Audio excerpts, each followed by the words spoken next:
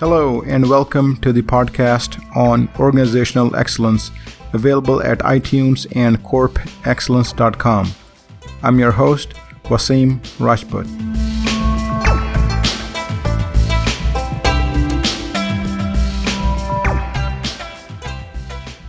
In this episode, we will cover the key building blocks of an organization's PMO, or Project Management Office. Due to the summarized nature of the session, we won't be able to cover all those elements, but the coverage of the essential building blocks will give you the foundational knowledge to start building a PMO from scratch or to reinforce the one that you already have with best practices. So let's get started.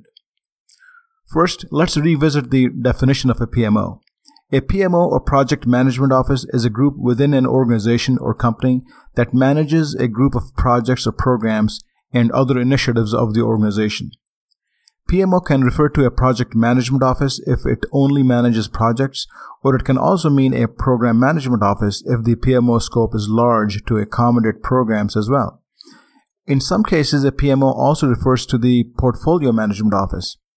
However, we should note that while the project and program management office are quite similar in many ways, the portfolio management office is very different.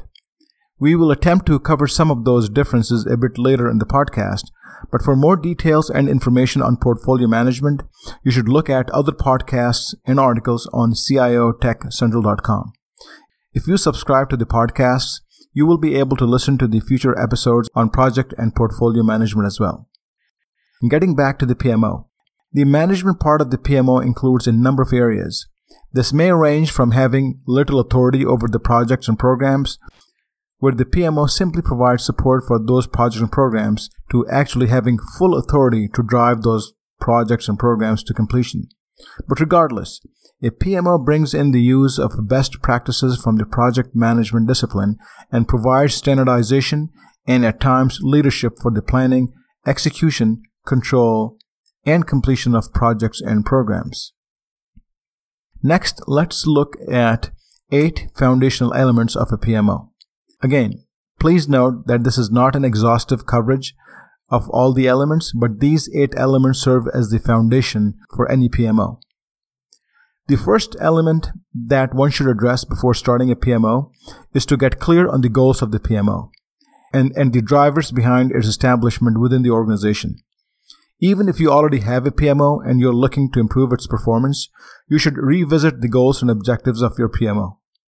More specifically, the idea here is that you should become aware and clear on the business problems that your PMO is meant to solve. This clarity and knowledge is the driver behind the decision regarding the type of a PMO that one aspires for their organization. The Project Management Institute, or the PMI, defines 3 types of PMOs. The supporting PMO, as the name implies, provides methodology, tools, and template support to other departments and groups within the organization that are driving projects. This type of a setup is common in organizations where functional departments take the responsibility of running their own projects and programs, but look toward a centralized PMO to provide support to ensure standardization on the use of methodologies, tool support, templates, etc. The supporting PMO, therefore, has limited authority in the running of projects and programs and is not responsible for the delivery outcomes of projects and programs. The second type of PMO on the other end of the spectrum is the directive PMO. Unlike the supporting PMO, the directive PMO has complete authority on the execution of the projects and programs under its domain and is directly responsible for the delivery of projects and programs and for the outcomes, performance, and delivery of business benefits and value to the organization. In this type of the PMO, the functional organizations maintain a strong process link with the PMO in terms of handing over the requirements to the PMO, setting expectations regarding results and outcomes, etc. The third type of PMO, called the controlling PMO, falls in between the first 2 types. This type of a PMO, although may not have complete authority on running of the projects and programs, but has the authority to enforce standards and methodologies through audits and other measures. So, getting back to being clear on the objectives of the PMO, depending on the PMO type, You should have clear business objectives behind the need to set up and run your PMO. A note of caution though, if you're starting fresh. These objectives sometimes can't be clarified in one day. It usually takes extensive discussions with your senior management and other stakeholders before the organization comes to a consensus on the type of PMO that can best serve the organization. One final point before we conclude on the first foundation element. As you start your discussion within the organization to get clarity on the objectives of the PMO, you should keep 3 points in mind. First is that as PMOs are usually set up to execute an organization's projects and programs, they serve as the vehicle to help an organization execute its strategy. PMOs therefore should be viewed to bring about strategic change within the organization. The second point is that as setting up of a PMO involves time, effort, cost, and resources, it must deliver business value. This can be done by focusing on the delivery of business outcomes and benefits. One way to stay focused on this is by setting the right KPIs, SLAs, targets, and other strategy measurement tools. And finally, a PMO must be aligned to an organization's strategy. This means that the projects and programs that a PMO works on must be in alignment with the organization's strategy. This can also help in keeping management's attention on the PMO. Now let's move to the second important step when setting up a PMO, and that is to document the PMO charter. Even if you have an existing PMO, you should document a charter if you don't have one. In general, a charter is a mandate for any organization to exist. It provides any organization the authority of rights by the grantor, which in your case may be a senior manager like a CFO, CIO, or some other high-level manager. The grantor basically empowers the PMO to operate and formalizes its existence. For example, it is normal for a chief executive of any organization to approve the charter of a department when it is set up. This ensures that the department can operate with certain authority. The same, therefore, needs to be done for a PMO. The PMO charter, therefore, is one of the most important documents because it highlights the mandate given to the PMO by the senior executives. Let's review the contents of the PMO charter next. First, as mentioned earlier, the PMO charter should clarify the mission of the PMO and document the goals that were identified in the earlier step. Again, as a PMO can potentially exist for many reasons, it is important to document the mission and goals of the PMO to get better clarity and set appropriate expectations. The goals may include ensuring success of the PM function within the organization, training the organization's project managers, providing support on methodologies, delivering projects, etc., all depending on the type of the PMO. The PMO charter also identifies the key processes that are served or planned to be served by the PMO. As we had discussed earlier, a PMO could exist to serve projects, programs, or even portfolios. So the charter clarifies that part of the scope by getting more detailed by identifying the functions and processes that it will be responsible for. It is not necessary to get into the details of each process, as that will be done in another step later on. The PMO charter should simply make high-level references to the processes that the PMO will support during its existence and operations. The PMO charter also identifies the project sponsors whose projects will be served by the PMO. This may be people from the line of businesses, IT, or other organizations. The PMO charter also identifies the key customers and stakeholders. And the charter also identifies the success criteria of a PMO. So the success could be in driving the use of certain PM methodologies organization-wide, or to deliver projects and programs with their specified benefits and outcomes. This should be mentioned in the charter to set expectations with the stakeholders. So in summary, the PMO charter justifies the existence of the PMO and sets an expectation with its stakeholders by identifying key functions and processes. Once the charter is defined and documented, this should be discussed with stakeholders and the sponsors. Basically, this is needed to ensure that the business value of the PMO is clearly highlighted and discussed with all the stakeholders, and that it is understood by them. Once that's done, it's also advisable to get their formal approval to ensure there are no surprises later. So far, we have covered the first two steps that are important in the setting up of a PMO.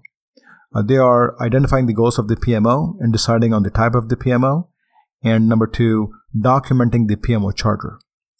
This takes us to the third important step in the setup of a PMO, and that is to ensure that it is staffed with the right leadership and other PMO staff.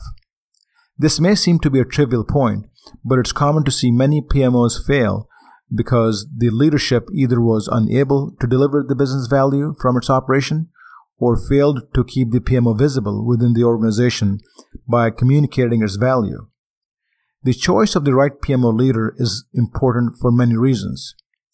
First, it's important to understand that the leadership establishes the PMO's influence around the enterprise. So you need the right leader not just to start and set up the PMO, but also for the long-term success of the PMO. Second, the PMO's success depends on the right relationships with project and program sponsors and stakeholders. A good PMO leader can help establish and maintain those relationships. Third, a strong PMO leader is required to keep the PMO focused on its defined mission, as opposed to operating the PMO with an open-ended mission, in which cases the PMO struggles to demonstrate its value. Fourth, the right PMO leader is needed to control taking on projects that the PMO can't deliver based on its capabilities.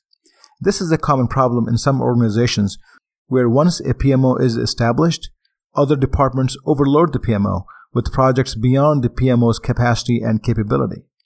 A PMO leader, therefore, is careful in preventing such situations. Also, the PMO leader doesn't hesitate to highlight cases where the projects and programs are not aligned with the business strategy and raises any exceptions to senior management. A PMO leader is sometimes able to detect these misalignment anomalies because he or she has exposure to projects and programs from different parts of the organization, and this holistic view provides them the opportunity to see anomalies that others can't. Another reason for taking a strong PMO leader is that a PMO is successful only if it can collaborate with other departments such as IT, lines of businesses, vendors, etc. This therefore requires strong leadership from the PMO. Last but not the least, it's important to remember that when one has the right PMO leadership, they in turn hire the right staff, which is vital for the success of the PMO. So next, let's review some of the considerations in hiring other staff within the PMO and the types of skills that are needed. Now, the PMO does need skilled project managers. That means that they not only have to have good project management experience, but certifications such as PMBOK or Prince2 can also be very helpful. The PMO staff also needs to be skilled on methodologies such as SDLC, Agile, Waterfall, Spiral, and so on, depending on the methodologies that you plan to use within the PMO. Also, although the PMO staff can be resourced from inside or outside the organization, it's very preferable to staff it with some project managers who understand the organizational culture. It's also advisable to get project managers who are from the various parts of the business. And this is because those relationships can come in handy when working on projects that belong to those organizations from where you have hired staff for your PMO. Finally, the savvier your project managers are related to your business and its operations, the more effective they can be in delivering projects of business value for the organization. Now, we will move to discuss the fourth critical element in setting up of a successful PMO. Earlier in this podcast, we discussed the need to document at a high level your PMO's processes in the PMO charter. The idea in this step is to take that further and to document them into more detail. Let's take a look at that further. The depth of the PMO processes that you institute within your PMO can range widely depending on the goals and objectives of your PMO.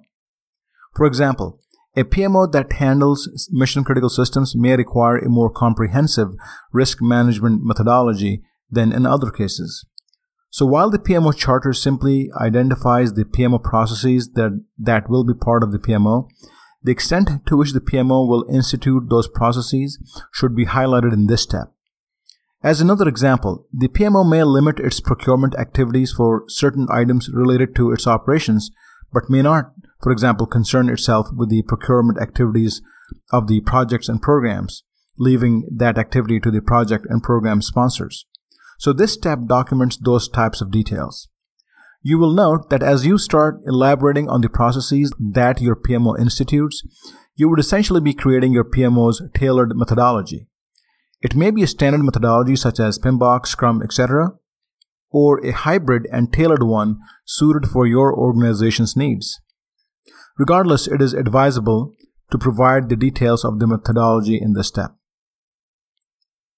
The fifth step in defining a PMO is to delve into the definition and establishing of the relevant governance that will be needed to get things done. Now, governance is the overall framework in which decisions are made to progress through vital issues within the organization. The PMO governance framework should be set up by considering the various types of projects and programs to ensure that it can support those activities. The key principles of any type of governance usually include single point of accountability, decision-making, clearly identified criteria for decision-making, ownership of responsibilities, segregation of roles, etc. The governance framework for the PMO can be thought of as having 5 dimensions, and therefore, as you set up that governance framework, it is advisable to look at all these 5 dimensions. Let's briefly review these. The first dimension of governance is about the decisions that will be made in the PMO. So, as part of establishing the governance framework, it is important to highlight the vital decisions that will be made in the PMO. This may include decisions related to approved projects, decisions related to progress projects and programs through stage gates, project termination decisions, and so on. The second dimension related to governance is about the processes. The decisions that are needed part of the PMO governance include approvals for project charters, project deliverables, moving from one stage gate to the next, etc. Although this dimension may seem like the earlier one, where processes were identified and elaborated on, it's different. For example, there may be multiple decision points related to the process of selecting and starting projects, and those decisions will be highlighted for each of the PMO processes. The third dimension related to the governance is that of information. This is the information that one needs to make the right decisions. Identifying the types of information that you need to make the right decisions is crucial, as this eventually drives and influences the types of reports and dashboards that the PMO will need to create. The fourth dimension is about designing the right workflows. For example, one may need to design a workflow to seek certain kinds of approvals that may need to be routed through various levels of managers. And then the fifth dimension is about assigning roles and responsibilities. Roles include project sponsor, board member, portfolio executive committees, product owners, project stakeholders, etc. Now let's take a look at the sixth element of setting up of the PMO. One of the PMO's goals is to provide visibility of all the initiatives that are under its umbrella. The topic of visibility is multidimensional and is crucial to help the business and the project teams to make the right decisions. Dashboards are one of the tools that can provide an aggregated and holistic picture of the various data points related to the projects, programs, and the general functioning of the PMO. The dashboards, therefore, are a crucial tool for decision-making. These dashboards can include information on project performance and KPIs, overall project status, milestones reached, delays, schedule and cost information, risks that the project is facing, ongoing issues, their resolutions, etc. Since the amount of information that can be presented in dashboards is large, It's important to only provide relevant details based on the PMO's and project's goals and objectives rather than flooding the reports with irrelevant information. By providing timely information on projects and on the right topics, enables the PMO to align itself with the business, stakeholders, sponsors, customers, and other key decision makers. The seventh step in the setting up of the PMO has to do with selecting the right PMO tools.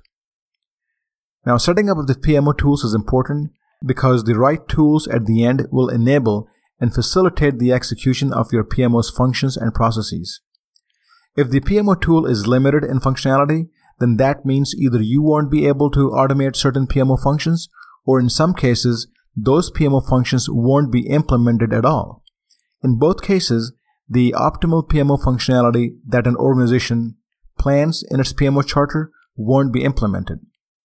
Acquiring and implementing the right tools, therefore, are quite important in the setup of an effective and productive PMO. In some cases, it's not uncommon to see organizations that try to get the tool first and then try to design the PMOs around the tool's functionality.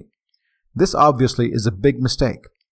As discussed earlier, one should plan a PMO's functions and processes based on an organization's strategy and its goals and objectives, and not around the functions and features of a commercial off-the-shelf tool. After doing a thorough research, you may decide on one tool or even a number of tools. In some cases, you may end up deciding on a blend of tools from the market and legacy tools that you have been using in-house. There is nothing wrong with such a scenario as long as you do your homework, do the analysis, and decide on the best solution for your organization. You can find more information on PMO tools in other podcasts at ciotechcentral.com. The last and eighth element that we will look at in the setup of a PMO has to do with considerations in capturing relevant PMO analytics. One characteristic that mature PMOs have is that they constantly analyze their performance by reviewing various metrics and then use the gained insights to improve their performance. Although such process improvement characteristics are usually found in mature PMOs, I still recommend this for the new PMOs that are being set up. One of the reasons is that most organizations in general have matured in the art and science of data capture and analysis. So applying the same principles to a new PMO usually is not that difficult. Another reason is that most tools used in the PMO provide a number of packaged metrics and have the ability to store data for historical analysis. So keeping this in mind can enable one to plan the capture of data related to projects, performance of projects, resources, etc., so that this data may be analyzed from time to time. You can look for more information on PMO analytics on ciotechcentral.com. In conclusion, let's review the 8 elements behind the starting of the PMO once again. They are: number 1, clarify the key goals and the type of the PMO. Number 2, document the PMO charter. Number 3, hire the right leadership and staff. Number 4, document the PMO processes in detail. Number 5, define the governance of the PMO. Number 6, establish reporting dashboards. Number 7, select the right PMO tools. And finally, number 8, plan to capture the right PMO analytics. With this, we have come to the end of this episode. Make sure to subscribe to the podcast feed at iTunes and corpexcellence.com for more learning sessions on organizational excellence.